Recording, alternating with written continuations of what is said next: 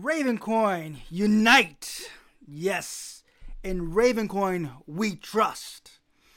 We have the legendary Tron Black with us today for the day one of T-30. Welcome, welcome, welcome, Tron. Before we get started, I'm going to properly introduce you to the day one of Twitter Spaces. Here we go. Tron Black is a freedom advocate, crypto developer, entrepreneur, and founder of two startups that were sold to publicly traded companies. Tron holds a BS in computer science and a master's of business administration. Since early 2013, Tron has been working in the cryptocurrency space as a miner, developer, investor, and trader. He was one of the first 5 employees of tZERO and helped issue the first publicly traded SEC acknowledged parallel crypto equity for Overstock.com and issued the world's first crypto bond offering. He worked for ANX International, a crypto fintech company located in Hong Kong. Tron was a principal developer for Medici Ventures, which invested in a portfolio of blockchain companies including tZERO, Bankerous, Bit, Votes, Minds, Chainstone Labs, Ripio, Settlement, Vincent, and Spira. Tron has given away cryptocurrencies to hundreds of people in order to increase awareness of how value now moves as easily as email. He's written articles about Bitcoin, Monero, Dash, financial regulations, security tokens, STOs, and Ravencoin, and has been featured on many cryptocurrency podcasts. He's the inventor on a number of patents in the crypto space and regularly gives talks on cryptocurrency topics worldwide. Tron is the current president of the Ravencoin Foundation, an advisor to tZERO, TUSC, WETX, Relio.fund, Equistart, and supporter of Raven, which is both a top cryptocurrency and a leading crypto asset platform. Welcome, Tron. Thank you. You guys hear me? Yes, sir. Thank you for being on. Day one of the T-30. This is how we're going to get going. All right. First and foremost, before we get started, how's your weekend so far? So far, really good. Great weekend. Good. Relaxing. Relaxing. A lot of snow, right?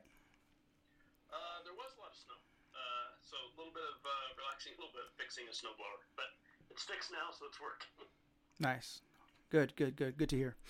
All right. Okay, so there's a series of questions that I've been given to ask you here in Twitter Spaces. There's a lot of people here. Some might be new, some might be OGs. It's a combination of a lot of things here. A lot of people are here. Welcome, everybody. And it continues to grow. All right. The first question is, and by the way, I do have my co-host, Crypto Lisa and Quothing. Crypto Lisa will be following up with the next question. First question to you, Tron, is, have you always been the lead developer of Raven? So I was the original lead developer, and it's kind of iffy if I call myself the lead developer at this point. There's some really great developers that are really taking over, which is great. I'm still monitoring code changes, but I don't know that I need to continue to call myself lead developer. Okay. Who else is out there doing work? FDub and Hans and two people.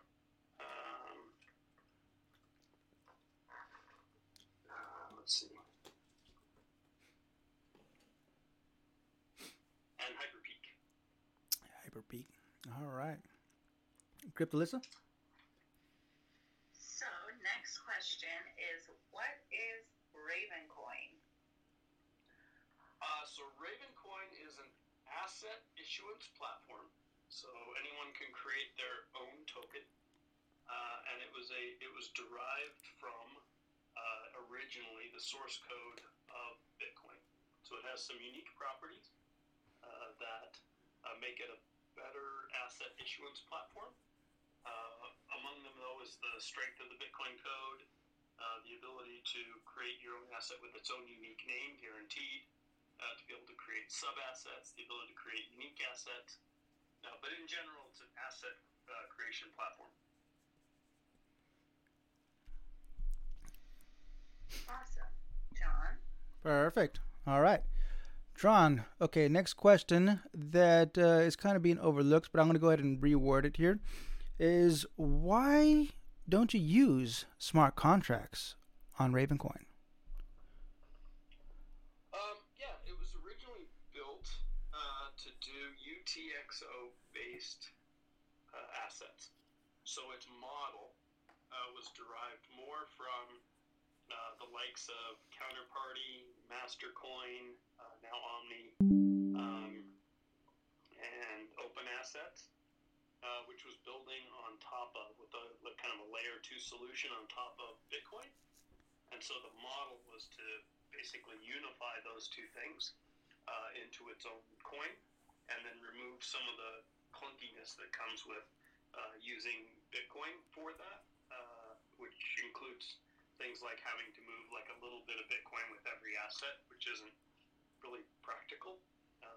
Like if you gave somebody an asset, then not only would they need Raven or Bitcoin in case of the other platforms to move it as fees, but you'd also have to include some with every transaction, because otherwise Bitcoin would see it as a kind of a non-transaction, a useless removable transaction.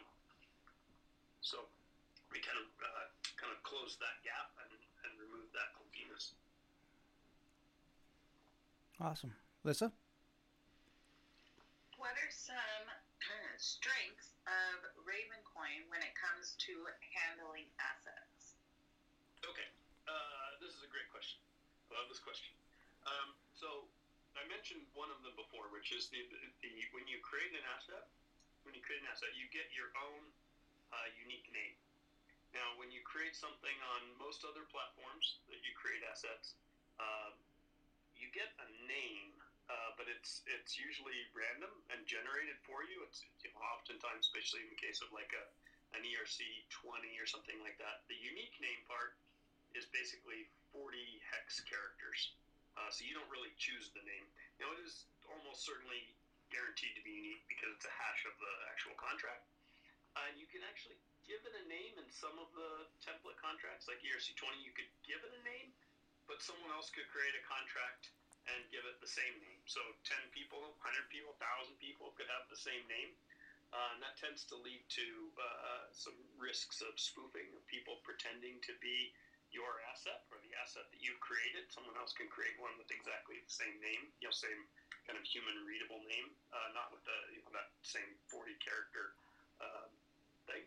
So that's one of the useful things, and that's true whether you're creating single assets, NFTs, unique assets, NFTs, or sub assets under a main asset or root asset. They all have to be unique.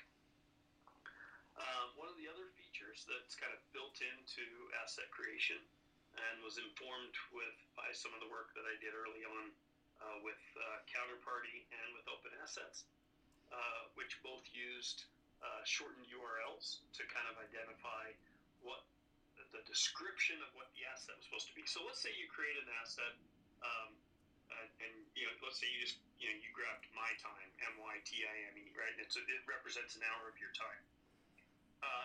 People don't know that. I mean, it just says my time, but they don't know who that is, who created it, what it's about. They just see the name. Now, the name's guaranteed to be unique, so you have that, for all time and eternity. You've got that asset name. But if someone wants to know what is this asset for, what's it about, you can attach data to the asset through IPFS. And IPFS is sort of like a file system. It doesn't actually store the file for you, but it does deliver the file for you. And the more important thing, the thing that makes it work really, really well with Ravencoin, is that when you add a file to IPFS, it gives you back a hash of that file. And the hash is just, it just crunches on the whole file, actually the contents of the file, or the contents of the folder, if you handed out a whole folder of files, crunches on that and gives you back a hash. That hash, as long as the contents of that file don't change, that hash name, and the name of the file is not going to change, which means you can then take that hash and include it when you're creating your asset. So let's say, for the example, my time, right? So you could put in let's just say a PDF, right, that describes, the time of your availability, what kind of skills you have, and things that, your hour of time token is worth. And you could describe that in a PDF, for example. Throw that PDF file into IPFS, get back this hash, which will be this 47-character string that starts with QM, and you basically add it when you're creating the MyTime tokens. Now, anyone on on an Explorer, like the one that Mango Farm Assets has, or the ravencoin.asset-explorer.com has, will show you what that token represents. It will show you that PDF file, and you know that PDF file can't be tampered with, right? You can't switch from an hour of my time to, let's say, a minute of my time because someone just changes the PDF file, for example. And that's because if they change the PDF, then it gets a different hash, a different name, and it wouldn't be referenced by the token itself as the metadata. So that's one of the, I would say, unique names, IPFS, kind of resolving the unique names, sort of this DNS-like registration system, so that everybody gets a unique name. I think those are some really, really valuable features of Ravencoin that set it apart from some of the other asset creation platforms. Perfect. All right, so we know that Ravencoin is a proof-of-work algorithm. It is fairly launched, right? The confusing question that some people might not quite understand and might need some clarity is Ravencoin a security? Okay. Let me first describe what a security is and why it matters. A security is basically an investment contract. It's a promise. And back in the 1933, specifically the U.S. government decided that, and it was 33, 34, decided that an investment contract needed governmental protection, right? So that people who were investing in investment contracts needed protection. And so the Securities and Exchange Commission was formed to protect people who are investing in an investment contract. An investment contract is where you pay money and then someone else promises, that's the contract part, to do something, whether it's, in many cases it's, give you a share of the company, for example. So that would be an investment contract. And over the years, that got tested in court and things, and now there's a test for that called the Howey test. There's a couple of other court cases that kind of like narrowed it down. So how do you know something's an investment contract? And it's basically where if you pay money and the other people are promising something, so there's like a group, and you're pooling the investment, so you're kind of collectively putting it in together with other people, and there's an expectation of profit, then that would make something a security. And so we have these laws, and they're now being applied to investment contracts where someone basically creates a token and creates a promise. Most people are familiar with this. If you've been in the industry for about 4 years or so, are probably most familiar with what they called ICOs, right? That was an initial coin offering, and it would essentially be a white paper. Hey, we promised to do this, and here's our token, and so you get to buy a share of this idea we've written down in this white paper, and you give us money, right? Whether it was credit card or whether it was some Ethereum or some Bitcoin or something, you give us money or value of some sort, and we'll give you one of our tokens, and then you're kind of a part participant or owner in this idea that we put in the white paper.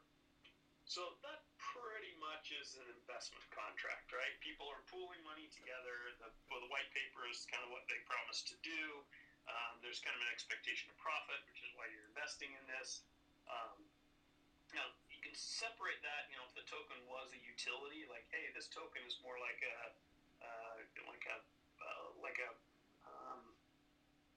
token for a vending machine, or a token like a Chuck E. Cheese token, that you can go play a game with. But in most cases, these projects weren't built; they were white papers, which means that it is going to rely on the effort of others to kind of construct this or whatever. So ICOs were likely investment contracts and likely securities. And so so they kind of came down on a bunch of these projects that were mostly issued in 2017 and 2018, including some of the, we'll call them platforms that kind of compete with Ravencoin, where they basically raised a lot of money in order to create these platforms. And the problem was that those were securities at the time that they were, the investment contract was the promise, and then they took the payment, things like that. So one thing that distinguishes Ravencoin from some of these other projects that took money was we didn't take any money.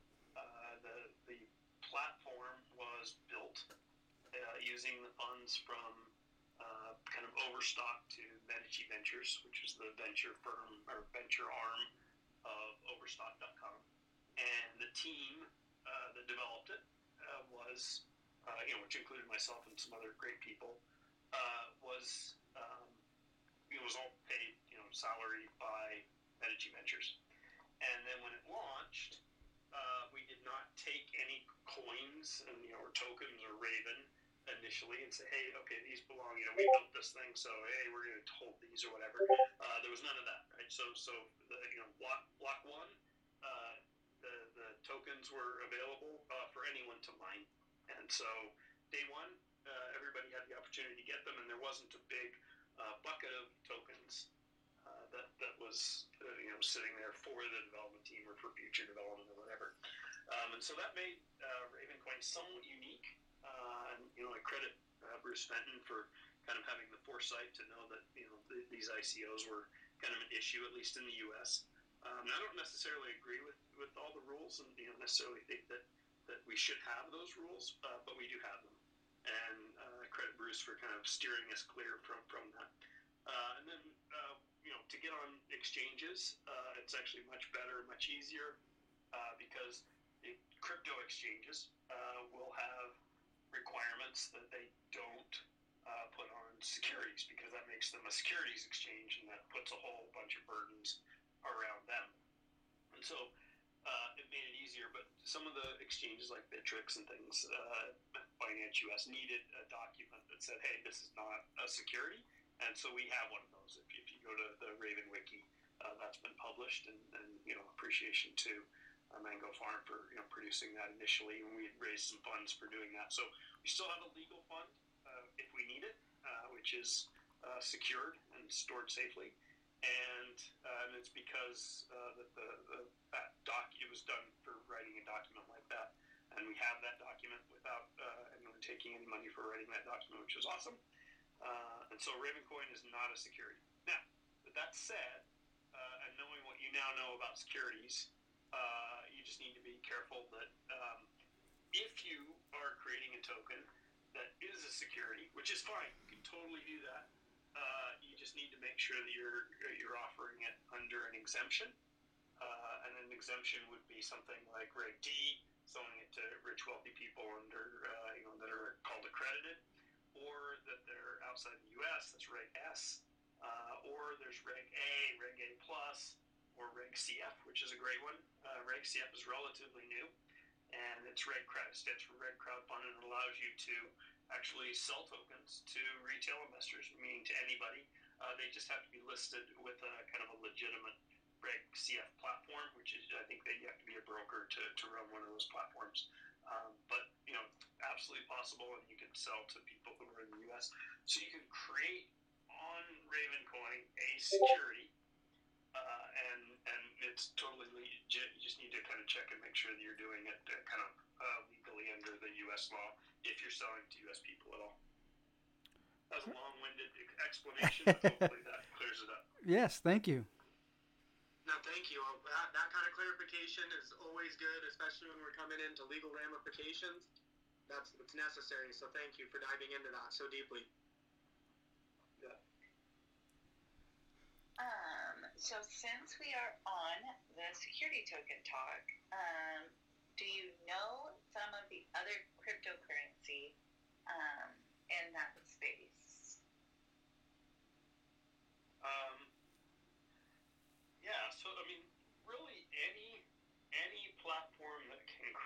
token could be a security token platform. Most of them are smart contract platforms. I'm going to cough 1 second. Sorry about that. Most of them are smart contract platforms. So you have Solana, EOS, Ethereum, Phantom. There's other ones that most of them are EVM, meaning Ethereum Virtual Machine. They use the same Ethereum code, and then they use a template contract called ERC20, which allows you to create a token name with a 40-character kind of random name, right? That is unique, but it's just it's the letters, digits 0 through 9 and letters A through F, right? It's just X, whatever comes out of the hash, and then you can put a name on it, but that name's not necessarily going to be unique, and so it doesn't have the same kind of capabilities or features that Ravencoin assets have. Now they can build some of that on top. They can put, I mentioned IPFS. They can do that, or they can put in Bitly links like the old platforms and things like that. But these smart contracts are not really custom designed or built for assets, but they're fairly popular. So it's mostly those. I think there are some other ones out there that have some built-in asset capabilities. Now, whether it's a security, not the same rules as a Ravencoin token. Which platform you use doesn't really tell it whether it's it doesn't make it a security or not a security. But since we're talking about securities, I do want to mention one specific type of asset that Ravencoin has that you can build something, we'll call it similar, on other platforms, but you're going to increase your cost significantly when you use it, when you transfer it. So we have what's called restricted assets, and these we added these after the regular assets, the ones you create normally, and they're called restricted assets, and they always start with a $sign. So the name will always have a $sign as the very first character, and then the rules for the naming after that are the same, has to be unique, etc. And then if you own one of the tokens, then you have first rights to, you have the rights actually to create the one with the same name with the $sign. And the difference on these restricted assets is you can leave them so that they can transfer to any address, and you can do that just by setting the rules to true. If you set the rule to true, it transfers around just like the other assets. But it also has a couple of other, we'll call them features for the purpose of securities, and that is you can actually freeze them. You as the owner issuer, meaning of the owner issuer token, meaning the same name with an exclamation mark at the bottom, and you own that. You have the ability to freeze them into an address. Like if someone, you can say, I want to just freeze that one in place. And again, you're the creator of them. And not all assets work like this, right? Most of them work just like Bitcoin, you move them around wherever. But these restricted assets, the owner has the ability to basically freeze them in place or freeze all trading, all movement. This actually was informed by some rules that came out around security tokens. And they said, hey, if you're going to use these for securities, you have to be able to freeze them in place or seize them. And we saw that seizing them was so outlandish and ridiculous for a blockchain to be able to seize something, because something could be literally in cold storage of an exchange, and if you seize it, they wouldn't even know that happened. So we said, if it really gets to that point where you have to actually seize it, take it away from somebody, and not just freeze it in place and mark it as used or not viable for exchange or something for redemption, then really the blockchain becomes pretty much worthless for securities. So we left it at freeze, not seize, and then they also have the ability, you can set rules up. You can set a rule for the token that you created, these restricted assets, and you can say they only move to addresses that have these tags, and you get to decide what the tags are, right? You can come up with your own tag names. We have there's tags that let's say you did a KYC tag, or a tag for being accredited, then you could tell it, you can make it so that your token only moves to addresses that are tagged, and whether they're tagged by you as the issuer, like you're the one tagging them, or if there's another entity that's tagging them. We've worked with some other entities to be able to do that type of thing. Help write the code for them, and actually did a proof of concept and test so that they can do KYC and actually tag somebody with like a KYC type tag. And then your token can be limited to only moving amongst the addresses that are KYC or accredited. And you actually have logic. You can say KYC and accredited in parentheses, or Reg S, which means they're outside the U.S. and they don't have to follow those particular rules, etc. So you have some logic for that. Those are super useful for for doing securities if you need them to kind of both be in the hands of someone who can send it peer-to-peer, but also follow the rules so as the issuer you're compliant. And that's all built in.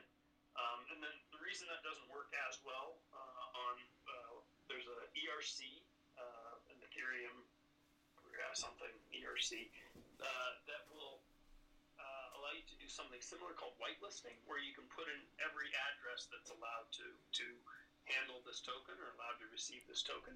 And the downside to that is as you add more addresses, whitelist more addresses, those addresses both cost to add to the smart contract. You have to pay to basically have the Ethereum network store that address. And then also it costs more and more to check. The longer that list goes, the more kind of like cycles that all the Ethereum EVMs are going to use, and the more gas you'll pay to kind of make sure that that's valid. And it gets even a little bit worse in that if it goes through all of the whitelisted address that is not there, that's like worst case scenario. Like it's checking each one, every one, like check next one, next, and can use up a lot of gas fees. So anyway, just wanted to throw that out there while we're talking about security tokens. Well, Tron, you basically answered all the questions that I have on my list. So that's pretty much the show, everybody. Thank you for participating. No, so thank you, everybody. We have about 100 plus listeners in right now. That's a lot, Tron. They wanted to hear from you today, for sure. That's great. Thanks everybody for showing up. I appreciate it. Okay, so here's a good question that I actually don't know the answer to. So I want to see, maybe you might know the answer. We're putting you on the hot chair now. The question is, what happens to the assets when there's a fork? Ooh, that's a great question. Okay, so let me start by explaining a fork. A fork is when the chain diverges. So everybody knows what a blockchain is, right? It's just a chain of blocks. Each block has a whole bunch of transactions that move, that create the assets, that move the assets, et cetera. And it's a chain. It's a linear chain, right? So it's the blocks are numbered, right? From block 0, block 1, block 2, block 3. Mm-hmm. And, when we hit the halvening, we'll be at, I think, 2.1 million blocks, right? So it's just a chain of blocks. And it's, it's kind of approaching that 2.1 million blocks. So a fork is when there's an invalid transaction where half the network, or even if one, well, let me start with this. If you can create a fork yourself, and the way you would do that is you would download the code and you would change the rules to be maybe a little more lax, to basically allow something you want to allow, and you build it and you run it on your machine. But you're the only one that allows that thing that you just made more lax. And so you maybe you make a change that says, hey, I get 10,000 Raven when I mine. And you can do that. You can do that on your machine, right? And so you mine a block and you add 10,000 Raven, and your code that you wrote and you changed or you tweaked allows it.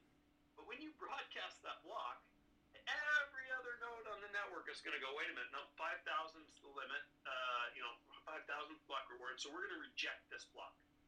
And so from that point on, you're on your own chain, right? Because you have this invalid block that nobody else is going to connect to.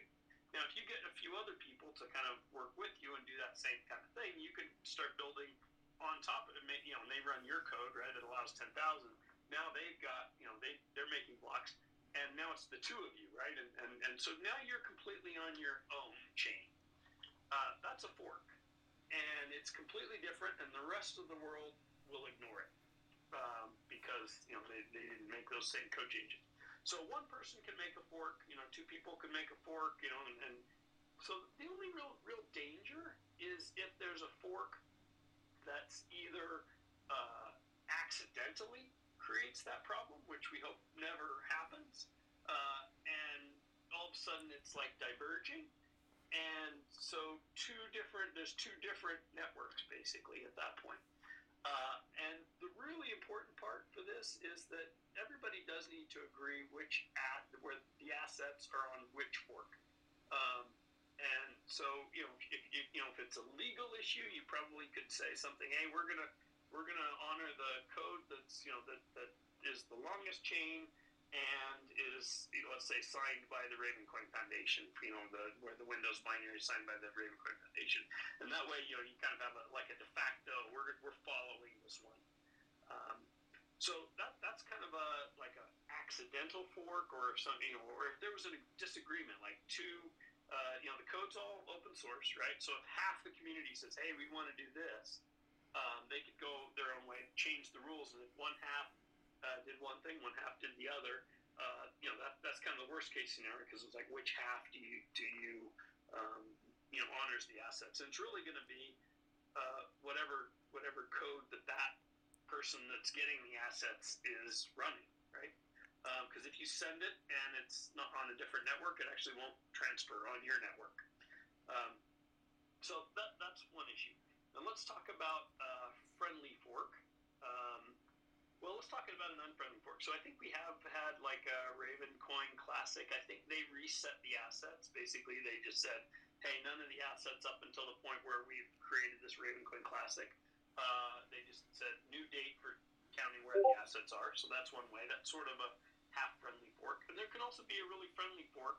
But any really friendly fork would basically just completely reset the assets. Would say, hey, starting this date of the fork, we're going to start allowing assets to be created, and then that way there wouldn't be an overlap, right? You'd have either the asset on Raven or on this other project. So hopefully that answers the question. I mean, the same thing happens with potentially with Raven. The same thing has happened with Bitcoin. If you're not familiar with the block wars back in 2015, there was a split, and it was a managed split. I don't know if we'd call it a friendly split, but it was a managed split. So everybody who had Bitcoin on a certain date also had Bitcoin Cash. Let me ask a follow-up question on that real quick. So when there's a fork going on, say for example, Leon Ravencoin tweeted some breaking news that Montenegro Group, backed by the European Union, launched the digital euro on the Ravencoin blockchain. Now there is officially the stablecoin, the Purper stablecoin on Ravencoin. Now, as of right now, they're technically on the main chain. Now, let's say that there is a fork. Some other, a group decides that they want a fork, and they recognize the stablecoin. They said, "Hey, we're going to accept it." I would consider that phantom fiat. Yeah, that's counterfeiting. Yeah, you don't want that to happen. So yeah, I would expect that anybody who is redeeming those Purper, the digital euro, to not do that for anything that wasn't the kind of the we'll call it accepted chain. That I'm going to say almost everybody, because there could be somebody on the call here that doesn't want to accept it, but for the most part, it's pretty clear which chain is the main Ravencoin chain. All right, thank you. So. Give me 1 second. So I didn't expect you to ask the follow-up question. So, Tron, what companies are currently using Ravencoin, if any? Yeah, so that's a pretty big list. I can name a few, kind of off the top of my head. If you want more of a larger list, I don't think you'll find an absolute complete list, other than maybe look through all the assets that are on the Explorer. But there's the Raven Wiki has a pretty solid list. But I'll give you a few. Vincent is using it for wine futures. This is wine that's in the barrels, that they know how much wine there's going to be bottled, and so they tokenize wine, bottles of wine that can be redeemed later when it's ready to drink. Tenag Island Resorts security basically represents shares of a project, an island in the Philippines.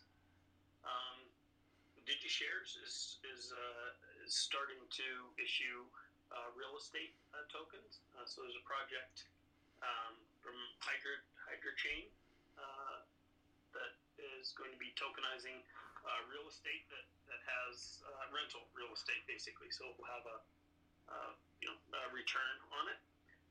There's lots and lots of NFTs.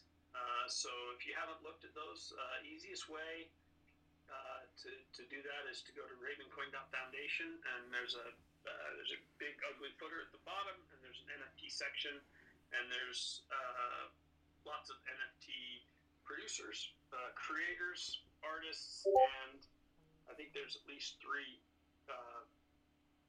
marketplaces for NFTs that are created on Ravencoin.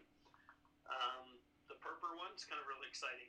That's the one you were just referencing, the stablecoin, Euro stablecoin. There's also artists that do certificates of authenticity for their art.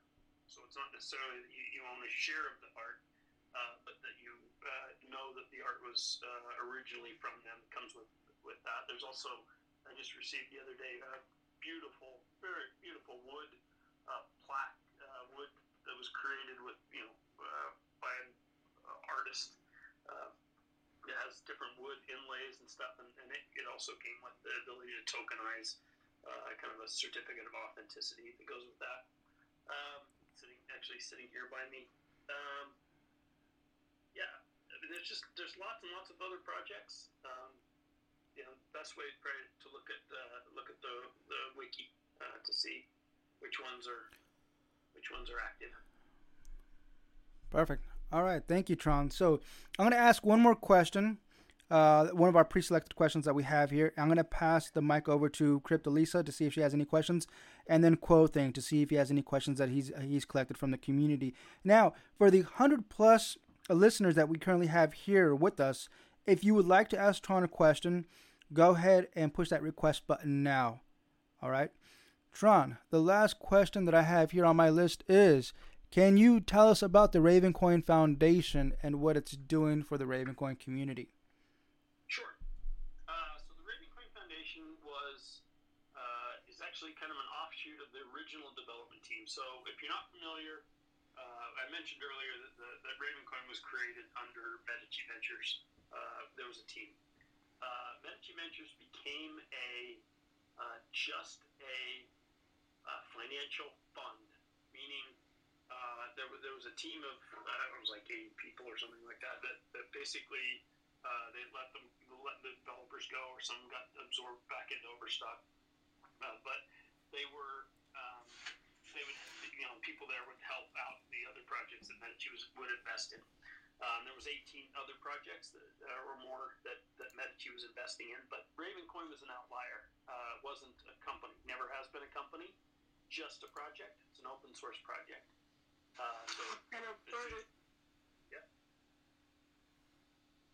So it was an open source project, and the Medici was going away, effectively, just becoming a fund that basically held stock. And so the Overstock, or Medici, said, well, let's help Ravencoin, and we'll move the stuff that the team was doing into the foundation. And so Medici provided some funds first year, some fiat funds for the first year, and then also some of the legal funds. Legal fund that was created, I mentioned that earlier, for doing the security thing, and then doing a report for whether Raven was security. Those never got used, so that got moved into the foundation.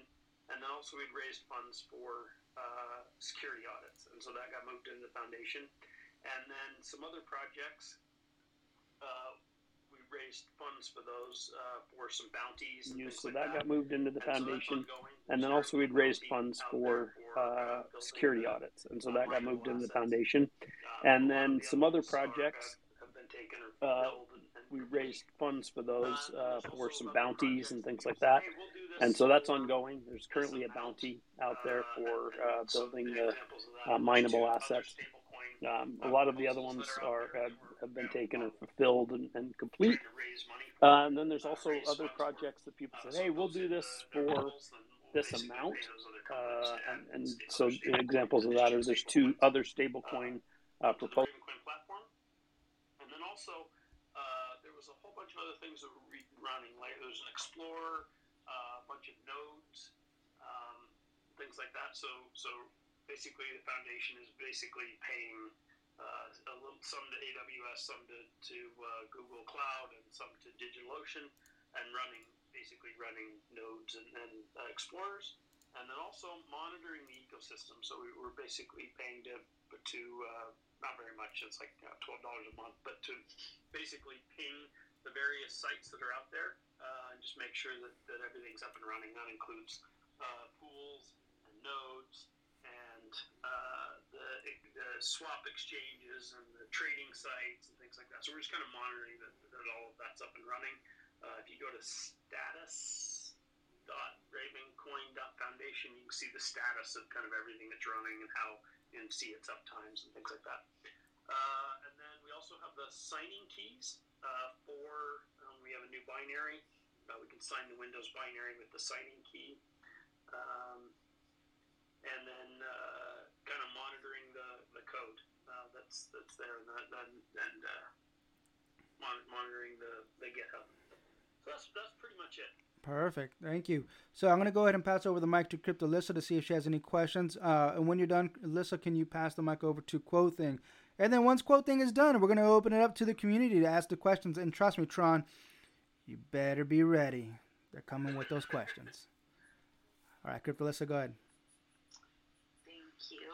So I just have one question. Well, it's kind of 2 parts. So AMC has obviously been roaming around on Twitter. And so what would an AMC dividend token, what would it look like? And how would it uncover naked shorts? Yeah, I'm just going to refer people to the article I wrote for that. So if you go to tronblack.medium.com, I wrote something up on this. It wouldn't be something that we would do. I mean, the platform's there if someone wanted to do this. The general idea is that if you issue stock or tokens that are kind of mapped 1-to-1 to the actual shares, and then to claim the dividend, you can redeem those or prove ownership of those. It helps kind of map the actual shares to the actual quantity issued, and so I think that's I'd refer you to the article. I think on kind of how that works, so don't spend too much time on it. Okay, thank you. And I will be passing it over to Quothing, and then after Quothing is done, we will open the space up to other questions. Yeah, first off, thanks, Tron, for being a part of this. This is huge for us. This is something that we've been kind of planning on for the past couple weeks, so it's been huge to have this turnout. Just want to take the time for that. But something I think that would be worth asking you over, some community members that are not here. I got one. It said, can you see an issue for the burning of Raven being self-imploding when you're creating assets, being that, let's say that everybody wanted to create an asset, would that potentially implode the supply? Okay. Yeah, so I don't see that as a big concern. So Ravencoin doesn't have infinite capacity, right? No blockchain does. You've already seen Ethereum kind of bump up against its limits. Some of the chains have more capacity than others. We have about 20x Bitcoin's capacity currently, and it could probably double again with a pretty easy, but it would be a change that would have to be that everybody agreed to. But I also see it more like it's if everybody wanted to create. Everybody wanted to create their own asset. There just probably isn't that kind of capacity for the chain. And so as more and more people use it, it would get more and more expensive to use, and it would kind of self-level at the level at which those two kind of like competing forces balance out.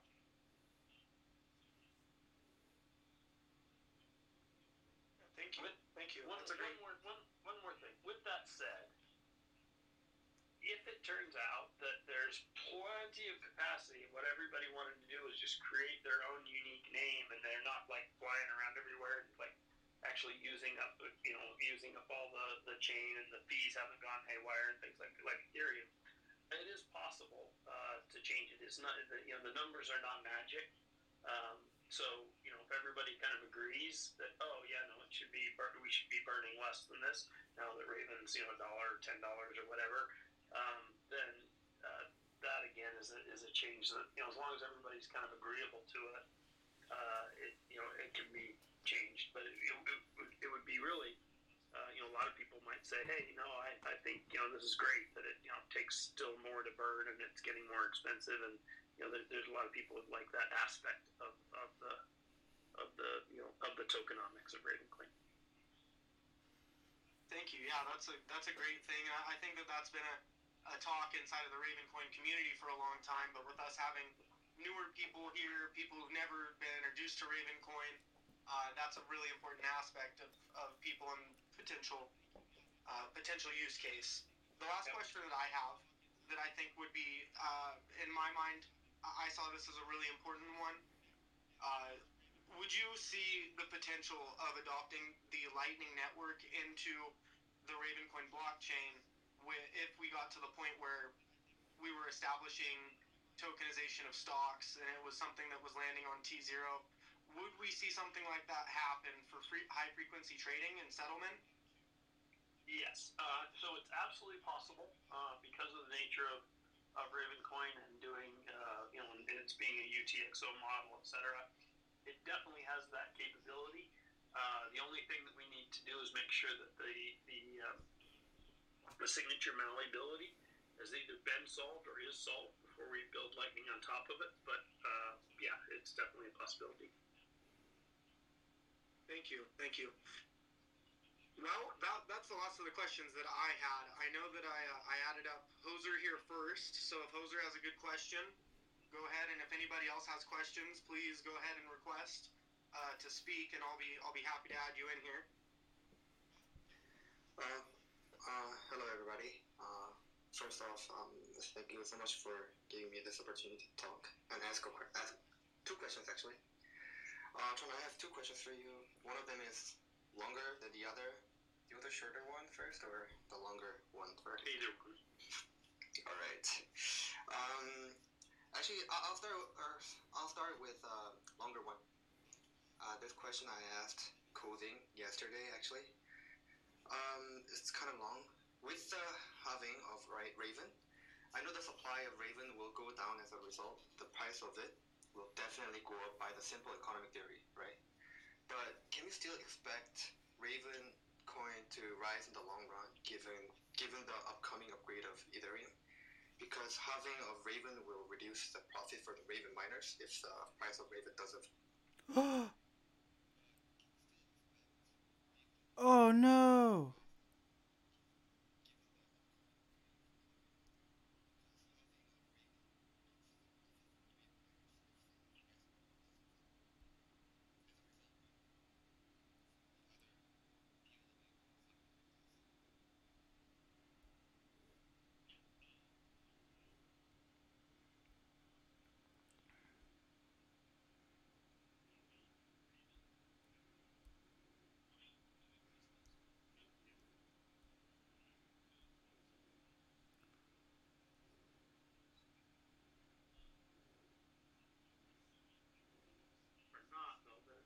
Of Raven coming into the ecosystem on a daily basis, right, will be cut in half.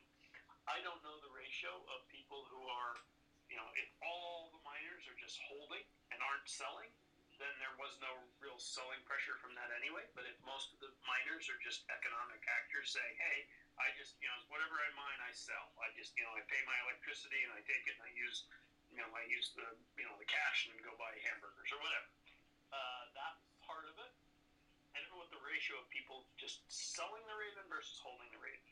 If everybody's selling the Raven, then it will cut the amount of selling pressure in half, right? That's being just sold into the market on exchanges. I don't think it's all, I don't think it's everybody that's doing that, but some percentage. So it's really going to depend on the ratio of holding to sellers.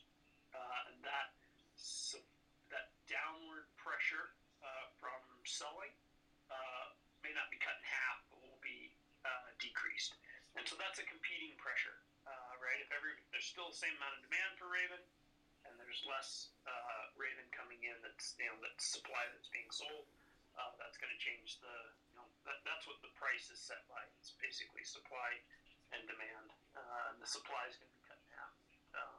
Maybe not completely in half, depending on how many people are holding, if that makes sense. So I'm not sure what's going to happen. We've seen this happen multiple times. This isn't a new experiment. It's the Litecoin's gone through this multiple times. Bitcoin's gone through this multiple times. In general, the price has gone up to kind of offset it, but that, it's not a guarantee. The guarantee is that the supply coming in it will cut in half. That's oftentimes the selling pressure. I don't know. Hopefully that answers the question partially. It definitely does. Thank you so much. And another question. It's a pretty short question. I know a lot of people who are listening to this live space are NFT artists, and I know you guys want to ask the same question. Are there any, comparative benefits of making NFTs with Ravencoin compared to Ethereum on like OpenSea or any other platforms? Yeah. Well, I can tell you that the big benefit over Ethereum, at least, is the fees are insane, both for creation and subsequent transfers on Ethereum. So Ethereum does have some marketplaces, kind of automated marketplaces, as well as like an OpenSea marketplace. We have I think 3 marketplaces. There's a RavenSea marketplace, which intends to be similar to the other one on Ethereum. The other advantage, I think, is again the unique name that you can get for your NFT, right? So that every NFT that you create will have a guaranteed unique name. The other advantage, I think, is that when you create an NFT, or what we call a unique asset, or did call a unique asset, but an NFT, you create it under either a root asset or a root asset and a sub-asset. That is the provenance. That's where the NFT came from. I know there's been a little bit of pushback and saying, hey, why can't we create one, just for 5 Raven without creating a root asset? The root asset is important because it's the provenance. It's where this NFT came from, who created it, what collection is it from? If you do a root asset and a sub asset, which would be a collection, you get that information right in the guaranteed unique name, and I think that's a big advantage. And I know some of the other NFT platforms are using IPFS, right? But we do have IPFS as sort of built in and kind of native to Ravencoin, in the sense that there's explorers out there, asset explorers, that will automatically show the IPFS hash that goes along with any asset. And so that's sort of an advantage too, that this metadata isn't just kind of reliant on the ERC 721 contract. It's kind of built into kind of all Ravencoin assets. So those are some of the advantages. Thank you so much. I think that cleared all the questions I had in my head. That's all the questions that I have, actually. Thank you so much. And I appreciate everyone hosting this space. I'm really learning a lot from this space. Thank you so much, everyone. Those are some good questions, dude. Thank you. I appreciate it. Yeah, Marquezano, you were up next. I do want to just give one thing of attention real quick. There's a bunch of giveaways going on in these pinned tweets that are up at the top. If you guys haven't paid attention to them yet, make sure to do that because there's a bunch of cool NFTs being given away, including the white paper that was redesigned by some of the community members. So please enter in. Go ahead, Marquezano. The floor is yours, my man. Thank you. Greetings. My name is Marquezano Draconis, and I'm a content creator to help people understand how to understand the theory behind crypto. There's one thing that I've been pondering in the back of my mind, and that is how to develop on top of Ravencoin assets. I understand the concept of creating a main asset, a sub-asset, and a unique asset, but from a programmatic standpoint, how to develop beyond that to create something like, I guess I'm kind of sort of streaming for ideas on like, do I create my own ecosystem? I know NFTs are mostly applied to art, but I feel like there's something more that can be done with this and leveraged that I'm just not seeing yet. I'm just kind of wondering if, Tron, if you have any ideas or anything you've seen as far as developing an ecosystem on top of assets is concerned. Gotcha. So I would say that in general, that if you go to the Ravencoin Foundation footer, that is the Ravencoin. It's not probably isn't complete, but it's largely the Ravencoin asset ecosystem. There are multiple asset or multiple NFT marketplaces, and then if you want to build on top of it, meaning use the native capabilities that are in Ravencoin, it has a full RPC set, right? So you can talk to Ravencoin nodes, specifically your node, right? You can set up a username, password, you can put it on the back end, and you can communicate with the node, or build layers on top of it, like some of the explorers and things like that, that are talking to the node all the time and kind of keeping a database up to date and things like that. So it has a full programming API set that comes with it, right? If you go into debug, into the Qt and go into to debug, you can hit help, and you can see all the commands you can list there, and it's all the ones that were in Bitcoin plus a whole bunch that are kind of related to assets. Beyond that, there's been talk about using NFTs in a game type environments where the NFT 3D objects can transfer across games and things like that. Those are things that would need to be built on top of Ravencoin, where there's servers sitting there talking to the nodes and keeping a database up to date and things like that, and can scale things like that to handle multiple games and stuff like that. To my knowledge, that hasn't been built yet, but it's certainly something that could be built. Okay, sounds good. And somebody else has given me some ideas on that, so I really appreciate that. Thank you so much to Blockchain John. I really appreciate you putting these together. I was also listening in on the interview that you guys did the other day. I thought that was really informative and really helpful, so thank you for putting that together. And also, thank you for putting the bug in Tron's ear to get him to come in front of the crew and actually talk to the Ravencoin community itself. Yeah, thank you. Thanks, Blockchain John. Thanks, guys. Cheers. So I'd like to ask a question. When it comes to NFT symbolism as a representational device on internet-enabled clothing, because we've seen that actually. It's like the first time that I've seen this last year during the Miami conference. It's the first time that I saw an NFT registered image being displayed on a hat.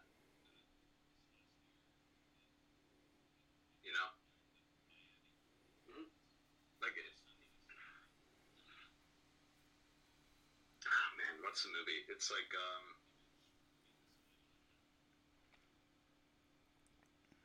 How about this? Can I help you out? What's the question you want to try to ask Tron here?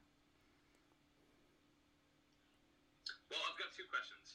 One of them is like, what is the representational value of claiming an image on a chain? And the other question is, what is the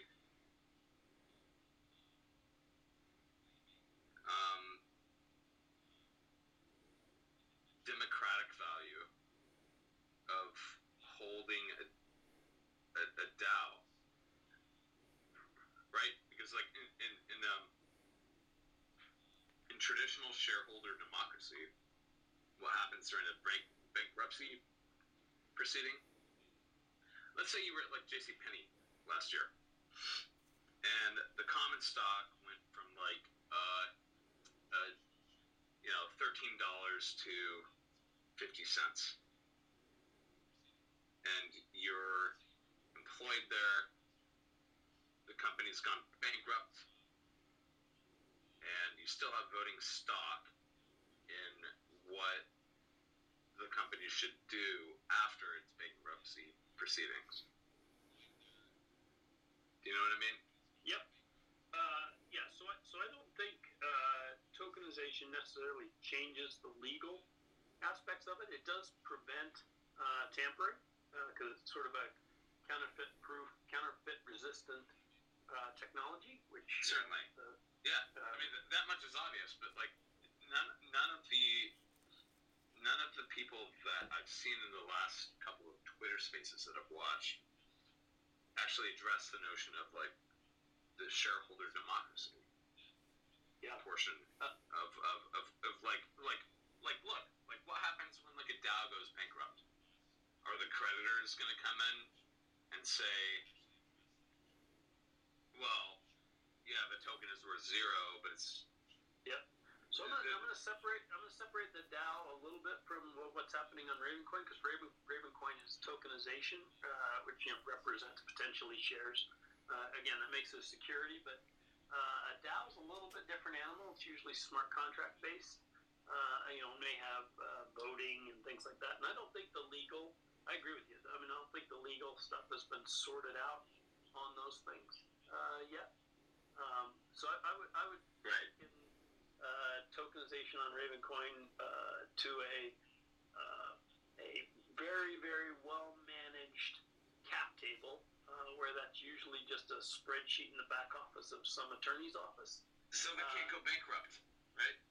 Oh, it doesn't keep a company from going bankrupt. All it does is show that you'll have a permanent and visible record of addresses that own the shares, where anyone who has the private keys for that can digitally prove by basically signing them over or signing something for that address to show that they're the rightful owner to it.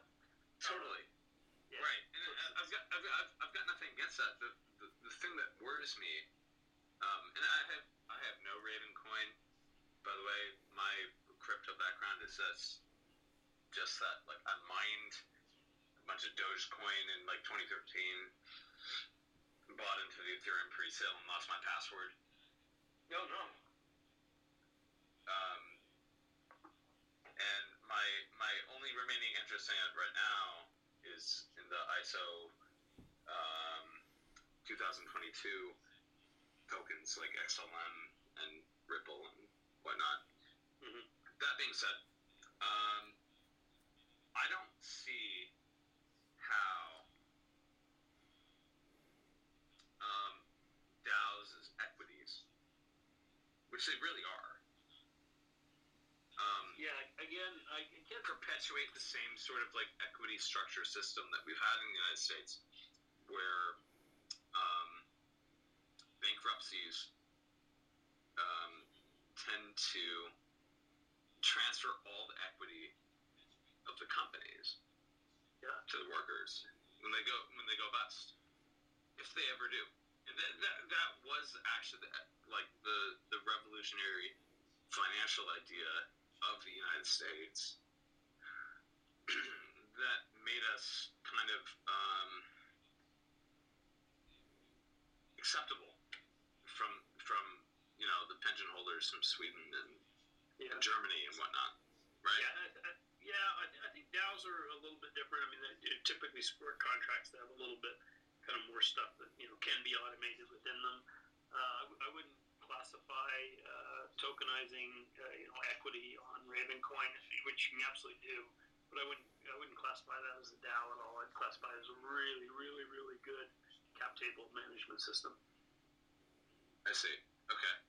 Yeah. So the question that I still have is like, all right,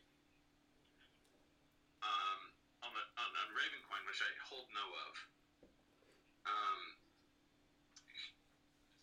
who are the investors? Like what happens if like? Well, it's not a company, right? So there are no investors. So you may be thinking more like a Ripple or something like that, where they did take money, right? That was a security offering, at least initially, right? Even if you don't classify it as a security now, once it's an operating token. Yeah. But initially, right, there was a promise to build it, and they took money. And Ravencoin just doesn't have that overhang. It's not a company, and so all the Raven were mined into existence, and they're spread all over the world wherever those people have mined or sold them. So it's a little bit different than some of the other projects that exist, in a good way, though. Yeah, I mean, like, my only question is about it, like, how the liquidation process goes, if it has to. I'm not saying it will. I'm not like a perma-bearer on Raven token. But, like, in the case that happens, it's like, who inherits the debt or equity structure, or does that even exist? It doesn't exist, right? So I mean, there is no, it isn't equity. It's a commodity, right? It's like Bitcoin. There is no legally. Yeah. You're not buying a share of a company, right? It's almost like you're invested in the success of a protocol. Like if you had been able to invest in the success of HTTP before it was built, it's a little bit like that, right? So a little bit different animal.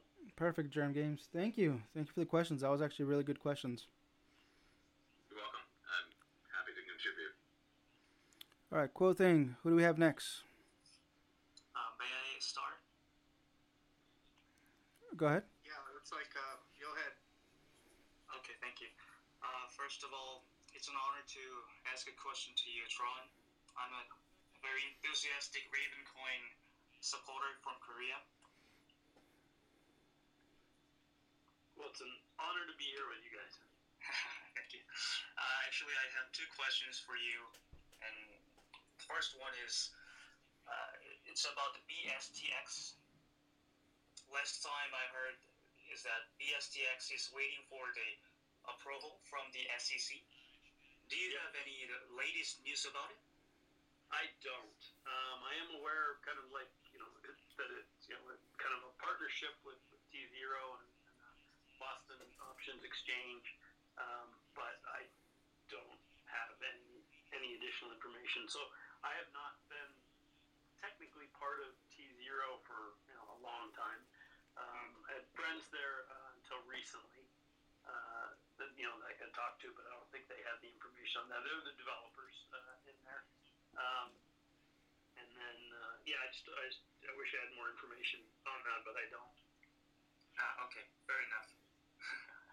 And the second question is that, is there any big business tokenization news, such as AMFL or the other companies or businesses?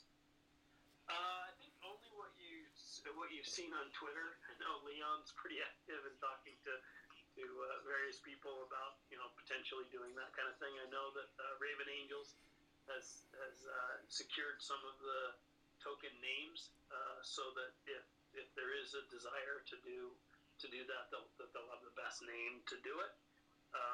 But I don't have any details of anybody who's actually doing it. Okay. Thank you so much for the answers. And once again, it was a huge honor to talk to you. And thank you, Blockchain. Thank you. Thank you. That was all. All right, cool thing. That was a good question right there. Thank you. I believe Reed was actually the next person up who had some questions. I told you, Tron, get ready for those questions, man. Get ready for them. Man, yeah, we did bring this out a little bit later, so please, Tron, when it does come to a point where you're tired and you've had enough questions, let us know. All right. I'm fine. Yeah. Keep them coming. Hey, how's it going, Tron? Great. I met up with you at a couple of Lehigh crypto meetups. Great. It's been a while, but when you were at those meetups before, you kind of talked about Ravencoin, and I'm not sure if you already covered this in this meetup, and you kind of alluded to it in the previous question about the coins being pre-mined, but my main question is, I thought I recall you talking about how the mining in Ravencoin is set up in a way that it like doesn't allow for, or the algorithm prevents or tries to prevent people from continually upgrading the equipment, so that people who you're not having to compete on upgrading equipment to have better hashing rates or something like that. So maybe if you could kind of talk about that and about the pre-mining that you kind of alluded to, because I can't remember kind of how you talked about those things. Sure. Yeah. So there was no pre-mining. Pre-mining typically means that you mine. So you must have been talking about Ripple then. Is that what you were talking about?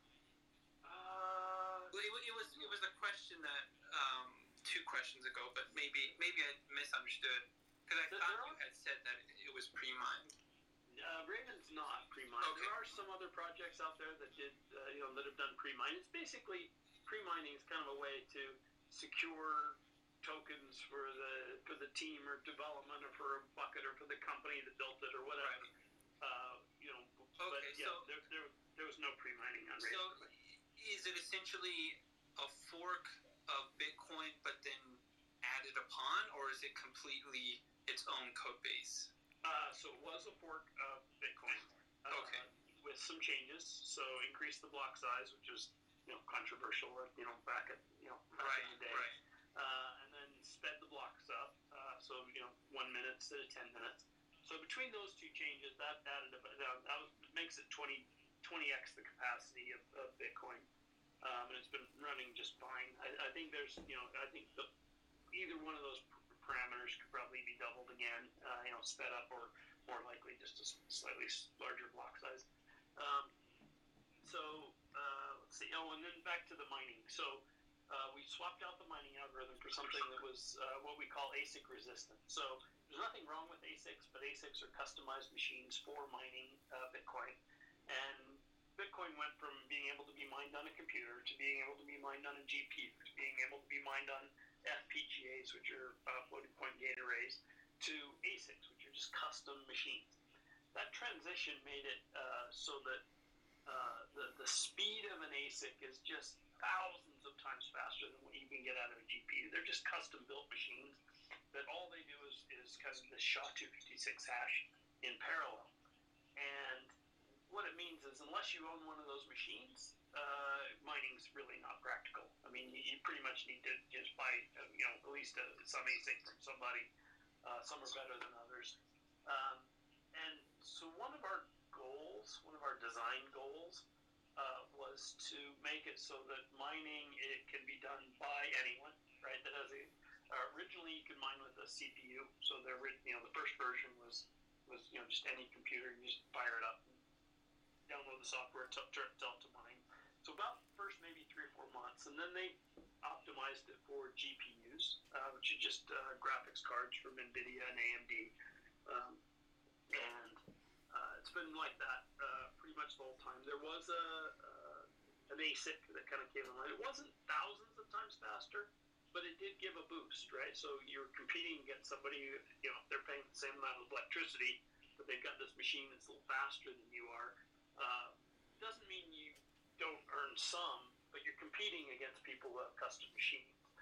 And so we made a tweak from X16R to X16R V2, and that was just sort of to break that ASIC. And then after that, they tweaked it again, and so it was sort of a race, like almost like virus and antivirus, sort of that type of cat and mouse game. And then so we switched to what we hope will be the final solution, which is CawPow, and it's actually derivative of ProgPow, which is derivative of what Ethereum uses. And the goal there was to use every bit of a video card, right? Just to max it out, to use its memory, to use its processing, etc. To make it so that if somebody created a custom machine that mined Ravencoin using that same algorithm, they'd pretty much be building a custom machine that looked a lot like a video card. Only it's cheaper for people to build video cards, NVIDIA and AMD, for them to build video cards because they have economies of scale and stuff. So what we want to do is make it just impractical to build an ASIC and to use an ASIC, and that makes it so that it's pretty much fair, right? If you have a video card on a gaming machine, you can flip it on at night when you're not gaming and earn Raven, and flip it back to gaming when you're ready to game, and you can have 10 of those machines, or 1 or 5, or a rack of them, or whatever. But that you're not buying a custom machine that just kind of beats out everybody else. And those tend to cluster in warehouses and things like that. So Bitcoin mining is mostly an industrial sport at this point, right? Where people are putting in big warehouses and next to hydro and things like that. And we're more of a everybody can mine, flip on your machine, and get some at night. So that's what we'd like to keep it that way. So how I'm not sure if you guys have been able to do any studies on it, but how have you seen its distributed nature compared to like Bitcoin? How well is it distributed compared to it, if you know what I mean? Yeah. I'm not sure. What I do know is that that it's relatively profitable. Sorry, I meant distributed like or decentralized. Like how decentralized compared to Bitcoin because of the changes that you guys have made. If I had to guess, I would say if you picked all the I don't know. It's hard to answer. Right. I was more curious if you guys had done any kind of research on it. No, not any in-depth research. What I do know is that if you have a gaming rig and you have you're not paying like ridiculous amounts of power, price for power like Hawaii or something like that, that it's profitable to mine. Okay. And then now my last question is, since it's a fork of Bitcoin, at what point did it start from did you guys start from the beginning of the chain, like your own chain? Or it's its own chain. So how many? Sorry. We started brand new. We started on January 3rd, 2018, which was Bitcoin's 9th birthday. Was when it started. Okay. So how many halvenings has it gone through since its inception? The first halvening is at the end of this Spaces. That T-30 that they're talking about for this particular talk that we're doing right here. Each day will be a new talk until the halvening. So we're about 30 days away from the first halvening. Oh, okay. All right. Good to know. I might have to pick up some Raven. Good idea. That's all. That's only all the questions that I had. Thanks for thank you. Thanks for answering. your questions. Thank you, Reed. That was nice. Thank you. Good questions there. Yeah, absolutely. Thank you. And definitely, guys. T30 days till the happening. So definitely be paying attention. I believe Fox Dcoin was up next on his question. Hello, guys. Thanks for letting me speak. And again, Blockchain John and Crypto Lisa, and I'd say Raven Market Man 1. I don't know how to pronounce your other name. Thanks for letting me speak here again and coming into the community. First thing I want to say to Tron Black is I really appreciate all the work that you put into this coin. You've done a fantastic job, and even in the AMA, explaining all the different asset classes and the restricted assets later on. It was really nice having you answer questions that I had in my head later. So thanks. It's been an honor to be part of this project. I mean, it's been amazing. The community's amazing. I feel blessed and honored to be able to do this. Yeah, very impressive stuff. So I guess a question that I would have to you would be, saying, like, if everybody agrees. And I guess my question to you would be, if everybody agreed, does Ravencoin have a particular idea that they would do a network upgrade to the point where everybody would need to agree to upgrade that wallet, which would kind of be a fork, right? Yeah, so that is that's really the only way you can upgrade the consensus rules. Is that I'm going to say everybody? Well, we actually it ends up being we set the threshold in the sort of 80% range of all the mined blocks. But we also make sure that the economic actors are on board. The economic actors would be all of the exchanges and payment gateways and things like that. For everybody else who's using it, if they want to stay on the old chain, they can. But if all the miners, all the economic actors are on one side, pretty much it makes sense for everybody else to follow. I mean, that's the nature of blockchains. Is you're free to run any code you want. In fact, you're even free to take the code, modify it however you want, and change it. But if you're using a different set of rules than everybody else, then you can end up on your own chain, and so you have your own Raven, but it won't swap or trade or exchange with anybody else's Raven. And that's true pretty much of Bitcoin, Litecoin, everybody. That's how the upgrades go. It's extraordinarily difficult to do upgrades, and that's kind of by design. It's not an easy thing to do. And then also the people that do upgrade typically want to know, what are the changes, right? If we're doubling the amount of Raven there will ever be, pretty much everybody will disagree, especially miners who want the price to stay high and whatnot. And so we wouldn't be able to get an upgrade like that through. So it's kind of an agreement, consensus, and that's how upgrades are done. Okay, next question, because this is a follow-up to Allude to Blockchain, John's, question that he dropped on you about the forking. So if everybody, let's say, did agree, let's say the whole community agreed, and all the miners agreed, now all the exchanges are going to need to be upgraded. To allude to Blockchain John's question about what happens to his old NFT that he had on the, basically dead chain, that basically copies over to the forked chain, and the old one is no longer used, but it still exists, and it just sits there, right? Yeah, so like I said, if you want to duplicate all the Raven you have, you can make one consensus change to the code, and then you can have all the Raven on one side, for everybody who agrees to that side, and all the Raven on the other side, everybody agrees to that side. So anybody can split at any time by themselves, right? They don't need the agreement from anybody. They can just fork it, and now their copy it wouldn't work with anybody else's.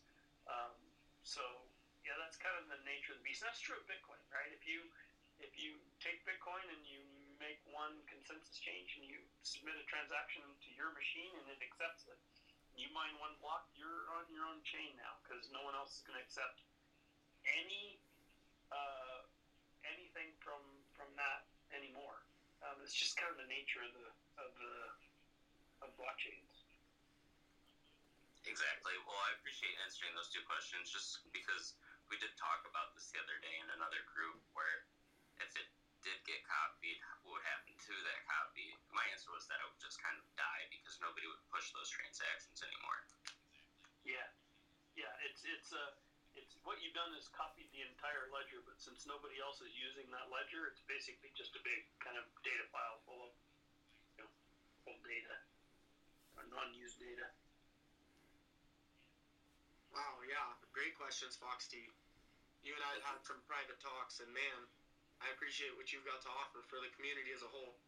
Mateo, you're up next, my man. Before you come on, again, you guys, we've got some giveaways going on. If you check out the pinned tweets on the top, lots of giveaways going on. So participate away, comment, drop your addresses. Let's go. Thanks so much for doing this, Tron. I appreciate you coming on, taking your time to discuss some things with the community. I fell in love with Ravencoin initially. I've been a 20-plus year equity derivatives futures commodities trader. Got into crypto about 2 years ago in DeFi. Fell in love with Ravencoin in regards to transaction costs initially. My first question is in regards to the global TAM for offshore sportsbook casino transaction costs. They've always been astronomical. Currently, I get paid out in Ethereum, Bitcoin, Litecoin, Bitcoin SD, Bitcoin Cash. Raven saves the consumer and the businesses massive amounts of money. I understand that we are not a corporation. We don't have a marketing team. We don't have a board. We have to do this ourselves. But do you have any ideas or thoughts on this massive total addressable market? For sports betting? For sports betting, for offshore casinos, because right now they're accepting, like I said, those coins. They'll pay you out in those coins. They'll receive those coins. Ravencoin saves them a ton of money. Then it also saves the consumer massive amounts of money just in transaction costs alone. Yeah. The ones that have really high transaction costs, are Ethereum and Bitcoin. Bitcoin Cash, pretty reasonable. There's some other Litecoin, pretty reasonable. I mean, we can definitely, we've got high liquidity. I mean, it can definitely participate in those. I mean, if anybody wants to add those as an option, it probably puts a little bit of scrutiny on the platform, but all of those are all doing kind of the same thing. It's an ex-business of mine, so I've been speaking to a few of them, trying to work something out, and I know they've been speaking about possibly adopting Raven. So that'd be great. I wanted to get your thoughts about that, and I know there's only so much you can say about DraftKings or FanDuel with the legalization because it's very much speculative right now. But do we have any thoughts about going in that area as well? In the United States? Yeah, I don't know. I mean, I think that's, I'm familiar with, kind of the Black Friday and them shutting down the original poker sites and things like that. And then crypto kind of has the ability to kind of, act as the value transfer. I think Raven, has that ability.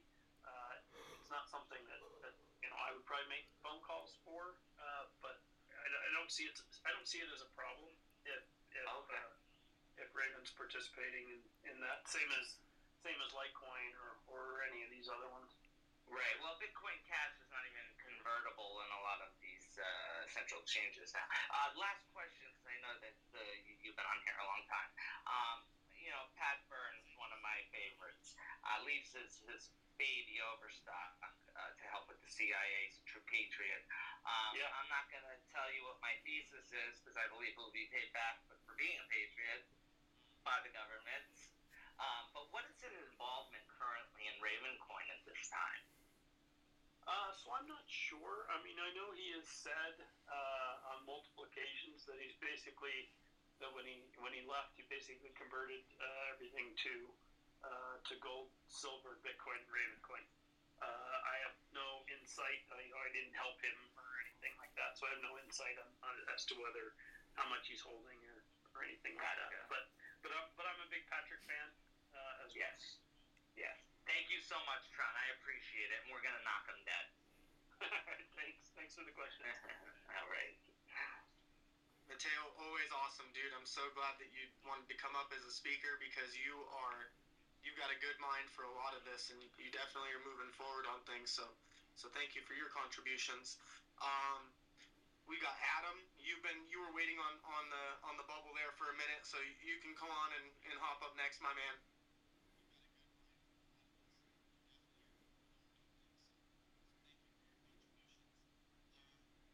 I think Adam might have fallen asleep.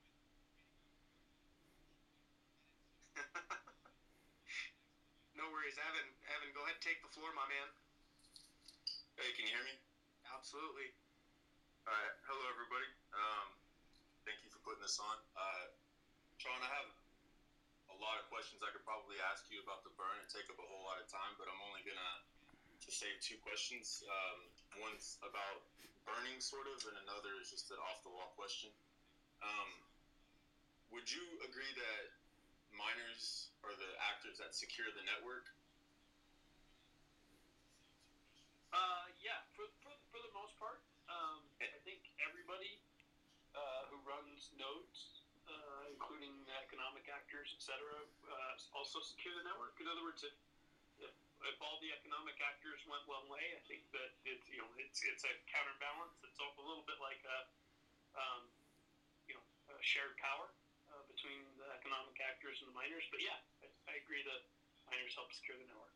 Well, that answer fits perfectly. I don't have to ask the second part of that. I can jump to the third. So, would you be open to listening to entertaining the possibility of creating a type of a drip for the node runners that comes from taking, let's say, 10% of the Raven burns in a given block for asset creation to fund it out evenly across the nodes as just like hey, you're running, here's a very small bit just to kind of help cover maybe some electricity fees or VPS fees or whatever, as like an automated process, kind of like the miners get block rewards and the node runners would get a drip based off a small percentage of Raven burn from asset creation. So so the only downside to that is one of the reasons that miners exist, and one of the reasons that mining is done via hashes as sort of a lottery system, and that is the ability to spin up nodes in VMs makes it a sort of a centralized type thing. So if you said, "Oh, we'll give you," pick a number, one Raven per hour, day, or something like that, it's fairly easy for someone who has big, powerful machines to basically spin up nodes and kind of dominate the network that way, just because it's a scriptable thing. And I think if that wasn't the case, then I think mining would basically be done just by people running nodes, right? It'd be just like, whoever's run nodes, we can randomly select between all the node runners. But because it is so, because it's able to be gamed fairly easily by just ramping up machines, I worry about that. But so if there was a way around gaming it in that sense, then it might be more entertainable, because I have some computational math software that it's hardware locked to your machine, so I can't go download it on another computer, sign into it, and it'll run. It'll be bricked on any other machine. So is there any way to implement that type of hardware locking, so where even if you do spin up a VM, it still locates maybe its particular hardware address on the hosting machine, so that this could be a possibility? Because I get that question a lot by people: is there any incentives for running a node? Yeah. Yes, it's possible. I know that since I was in software for a long time, and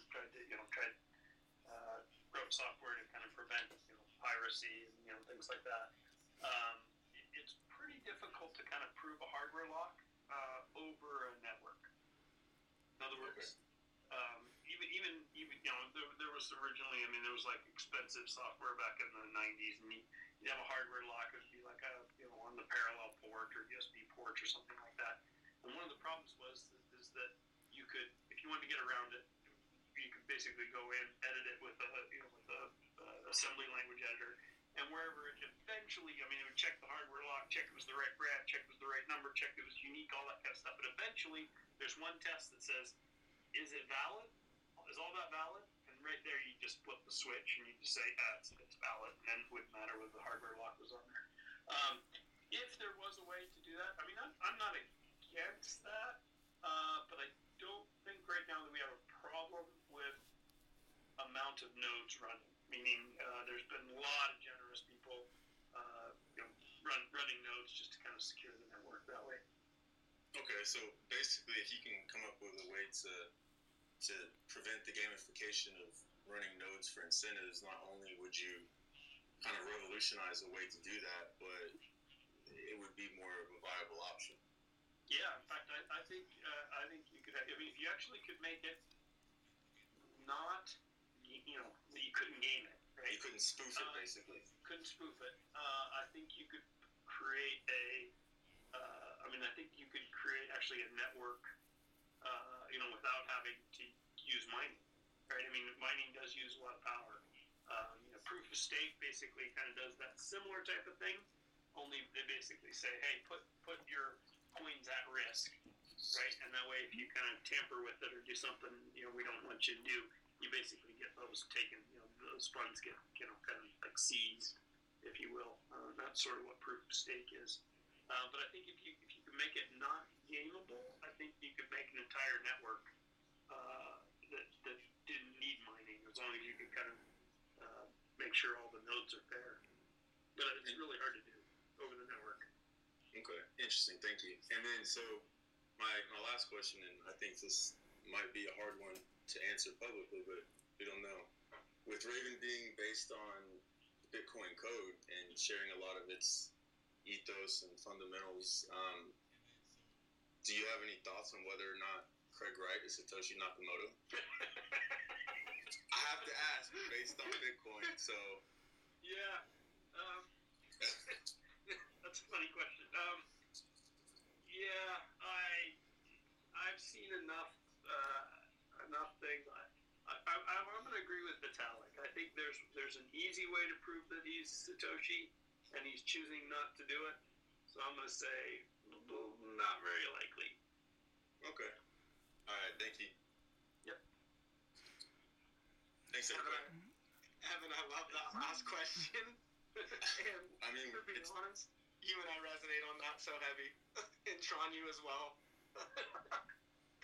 With the whole Raven is BTC 3.0 and stuff like that, and Craig Wright running around acting like he's Satoshi, then I feel it's only appropriate to kind of ask some of the original people in the game, in the Ravencoin game, whether or not they think it's a possibility. So I had to.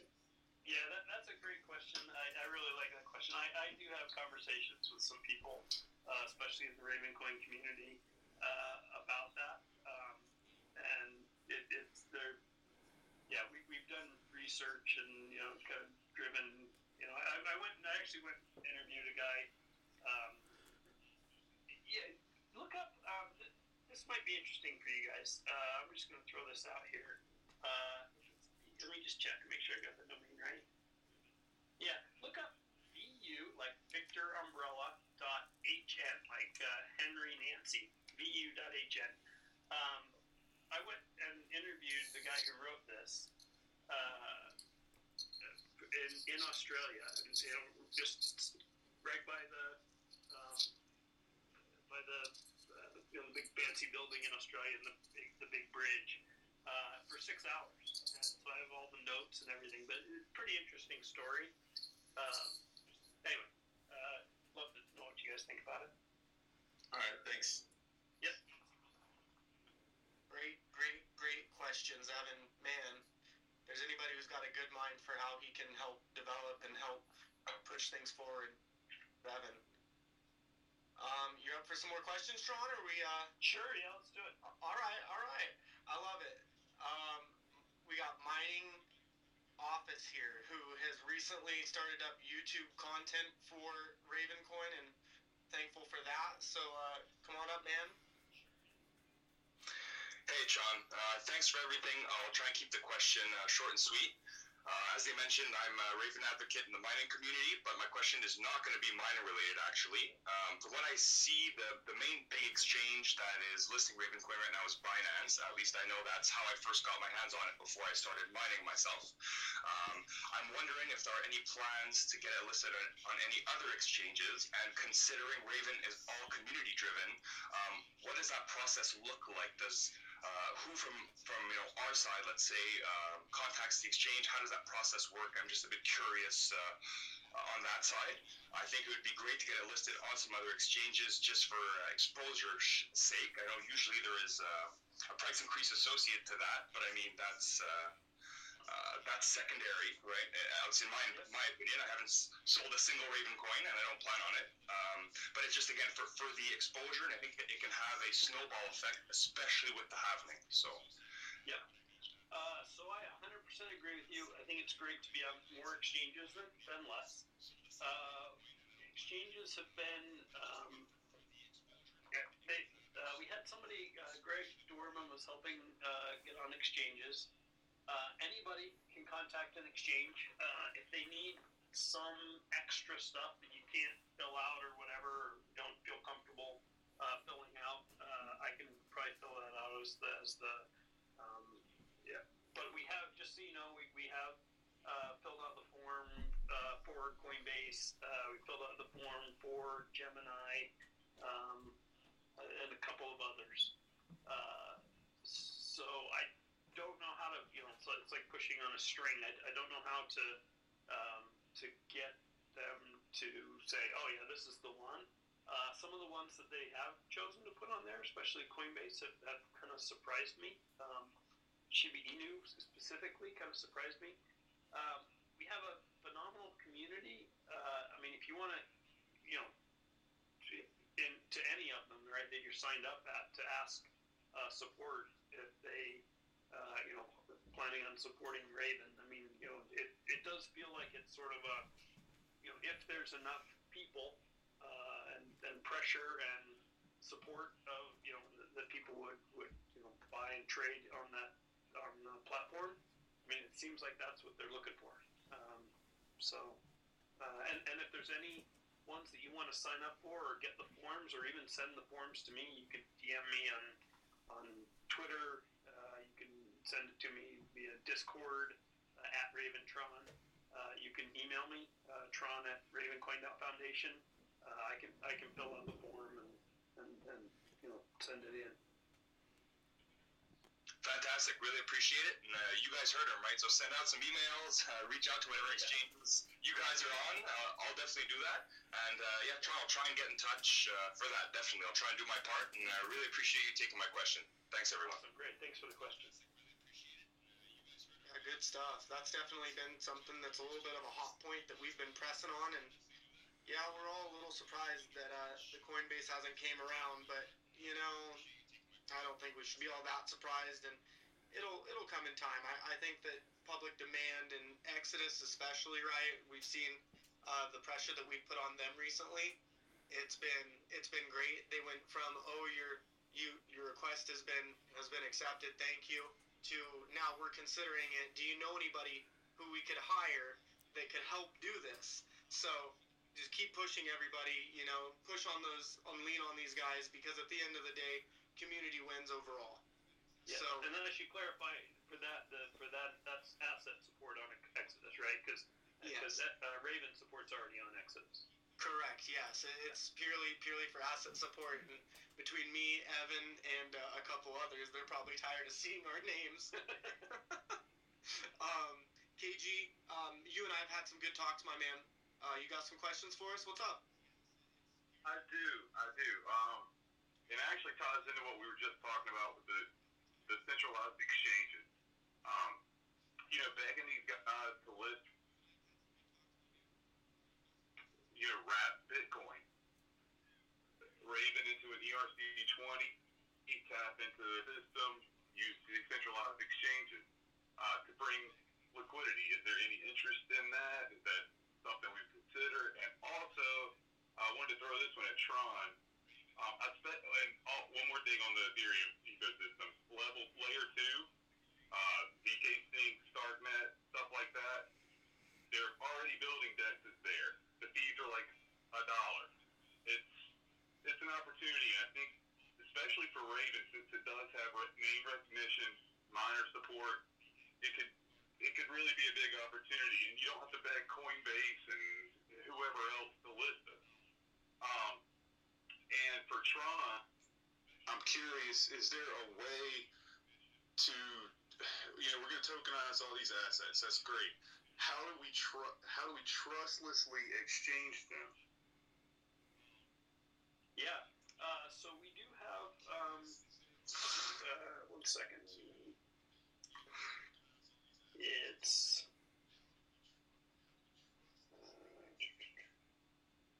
Raven Trader. Sure. Now, is this like I'm sorry. Go ahead.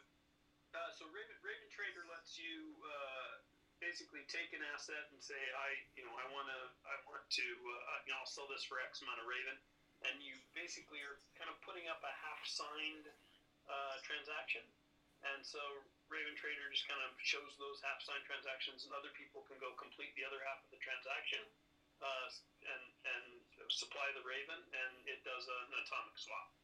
So. Okay. Yeah, so we do have something. I understand what you're saying. I think some of the automatic market maker stuff with the DeFi and things like that, pretty cool stuff.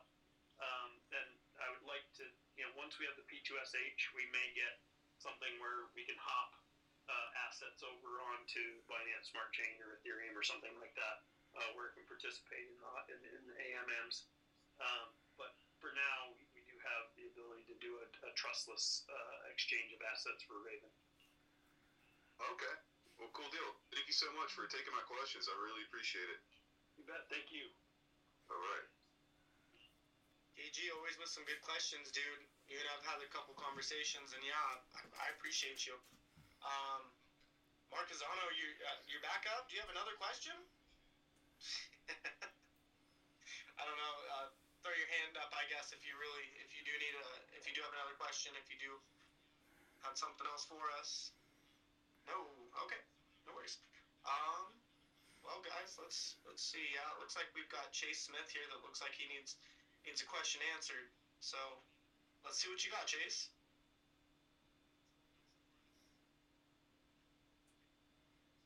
Sorry, Mark Azano, we'll have you up next on that. My bad.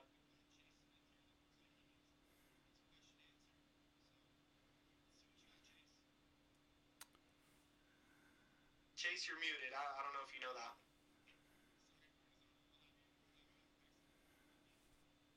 Oh, all right.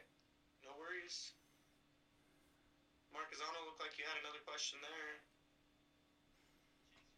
Re-requested it all.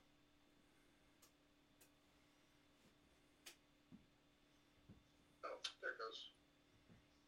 Are we entertaining another question? Am I up? Is that what am I missing something? Oh yeah, no, go ahead. Actually, yeah.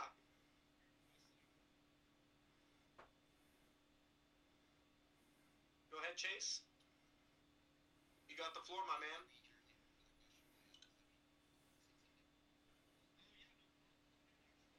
Oh, there we go.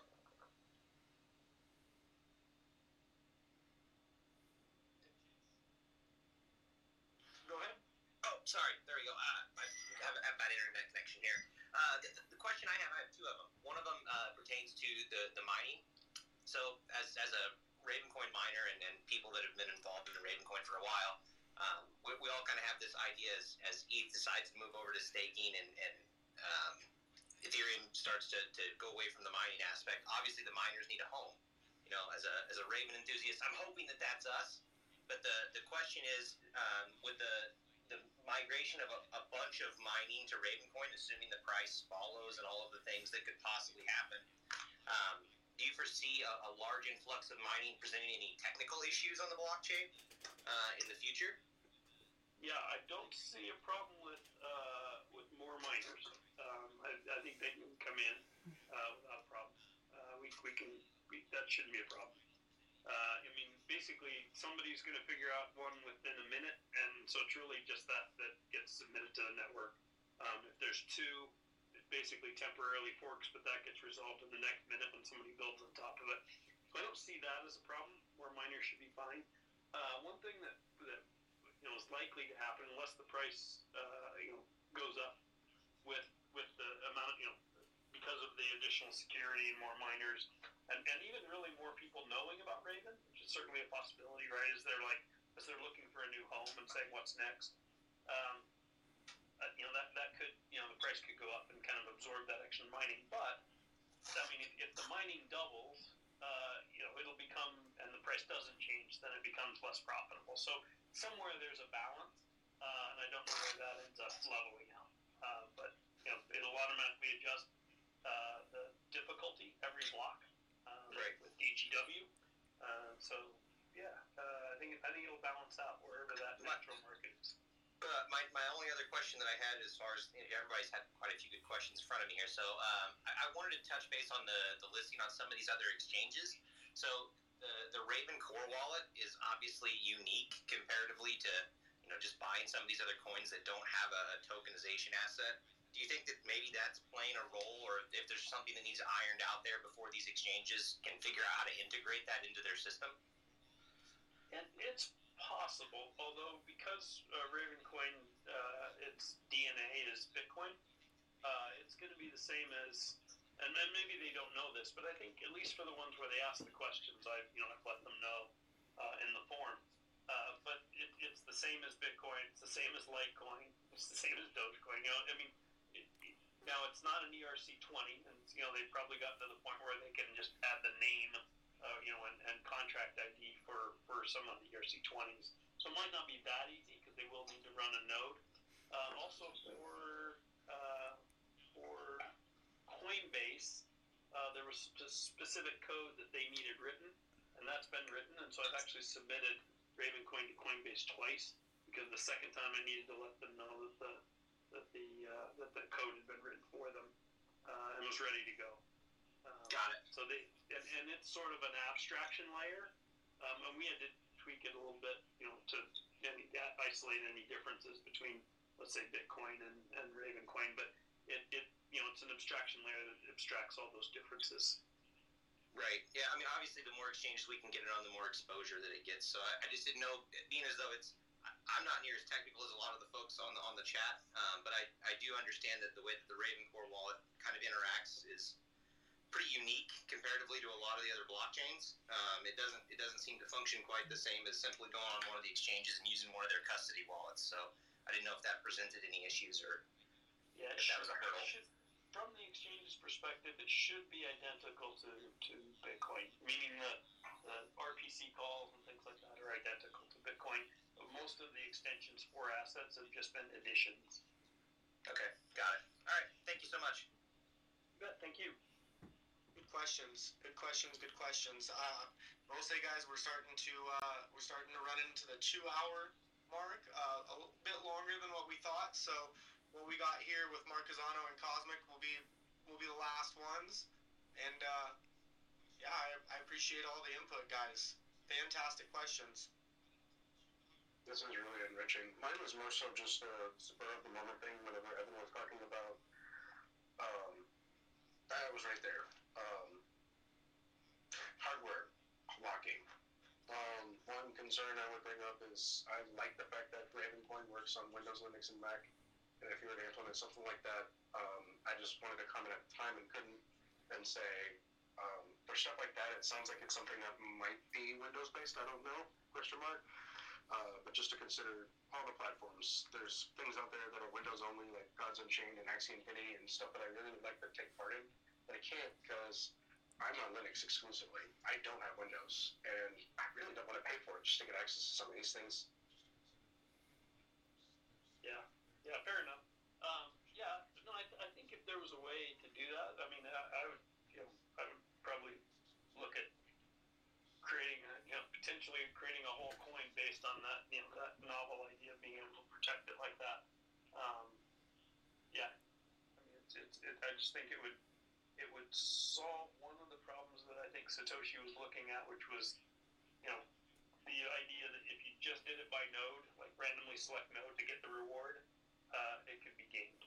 And so if you could solve that, I think even some other coin could kind of use that as a way. But I think it's very difficult to do over a network. Something that you can't. Each node doesn't know that the hardware is on the other node, so that's the trick. Right? Is that over the network, you can spoof anything. Not only that, you'd have to do it in a cross-platform manner. Yeah. That was it. Thank you. Thanks. Beautiful mind as always, man. One thing, just a soft correction on something, and I know it's hard to keep up with all the different marketplaces popping up and everything that's happening, but we have 6 active marketplaces right now with Ravencoin assets. So if anybody ever needs any of those, A couple of them are actually in here. RVNFT is one, and he's extremely supportive. So if anybody has any kind of request or needs help on creating an NFT, I know he's been extremely helpful. I sent someone over to him earlier today, actually, that is looking to tokenize their music, and that's something that I think is going to lead very heavily is music. So I just wanted to chime that in real quick. Again, Tron, I know it's hard to keep track of all these damn marketplaces popping up. Well, with that said, I appreciate that. If anybody looks on the Ravencoin Foundation footer and says, "Hey, why am I or my site or this site not represented there?" Just let me know. I can add the sites there. So I kind of want that to be a place, not the only place, but a place where people can come and then spoke out to the various different ecosystem and sites that are around. So if something's missing, let me know. You really speak to the heart of decentralization, Tron, and it shows in your actions and your words. So thank you. Yeah, Cosmic Druid, you're up, man. Hello, good evening, everyone. I want to thank everyone for being in here. It's a lot of good questions, and thank you, Tron, for all the wonderful answers. Just great. I wasn't expecting to actually speak tonight. I was actually enjoying myself listening. But I'm working with a few people you know. One is called Push Adam of Ravenclaws, and the Wall Street version 2 pools, as well as another.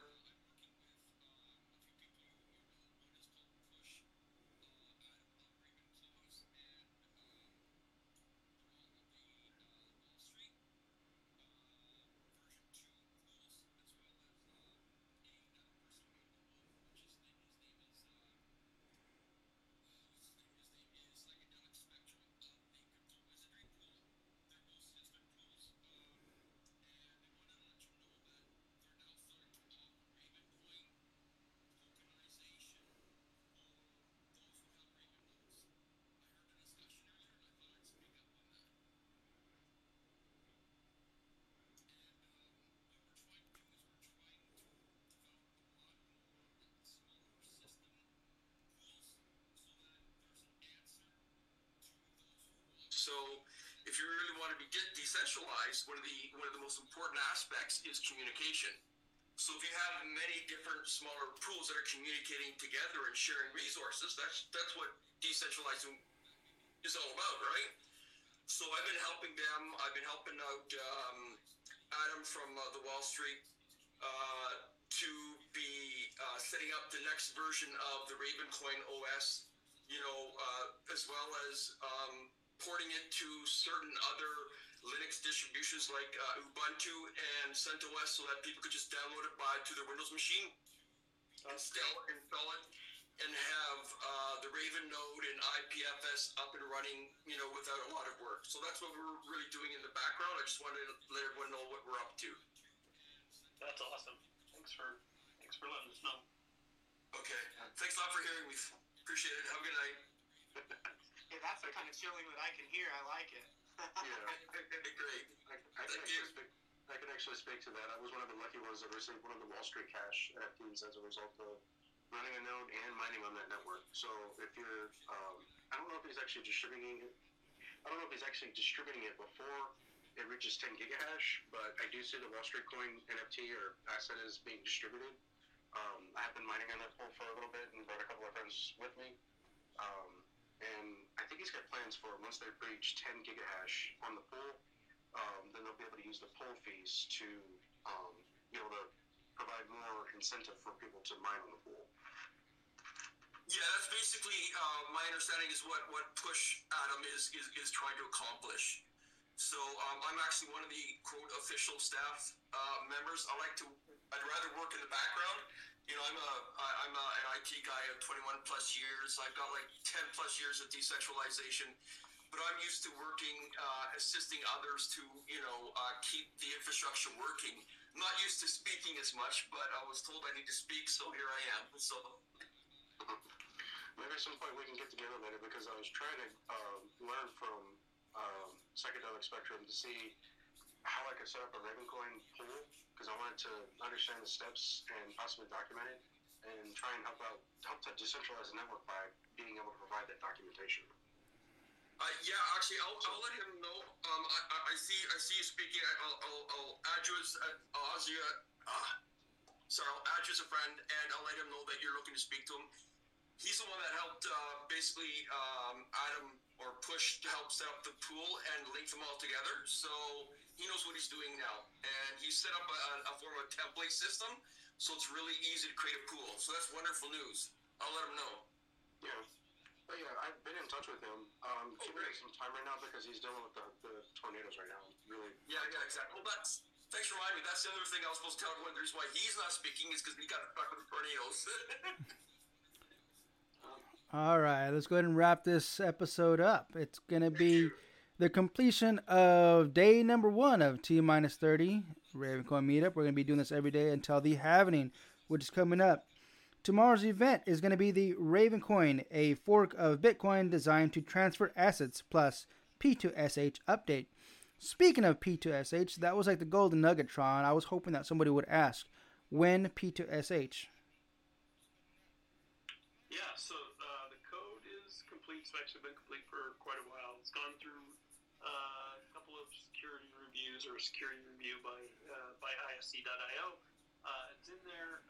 There is testing going on right now for a 4.7.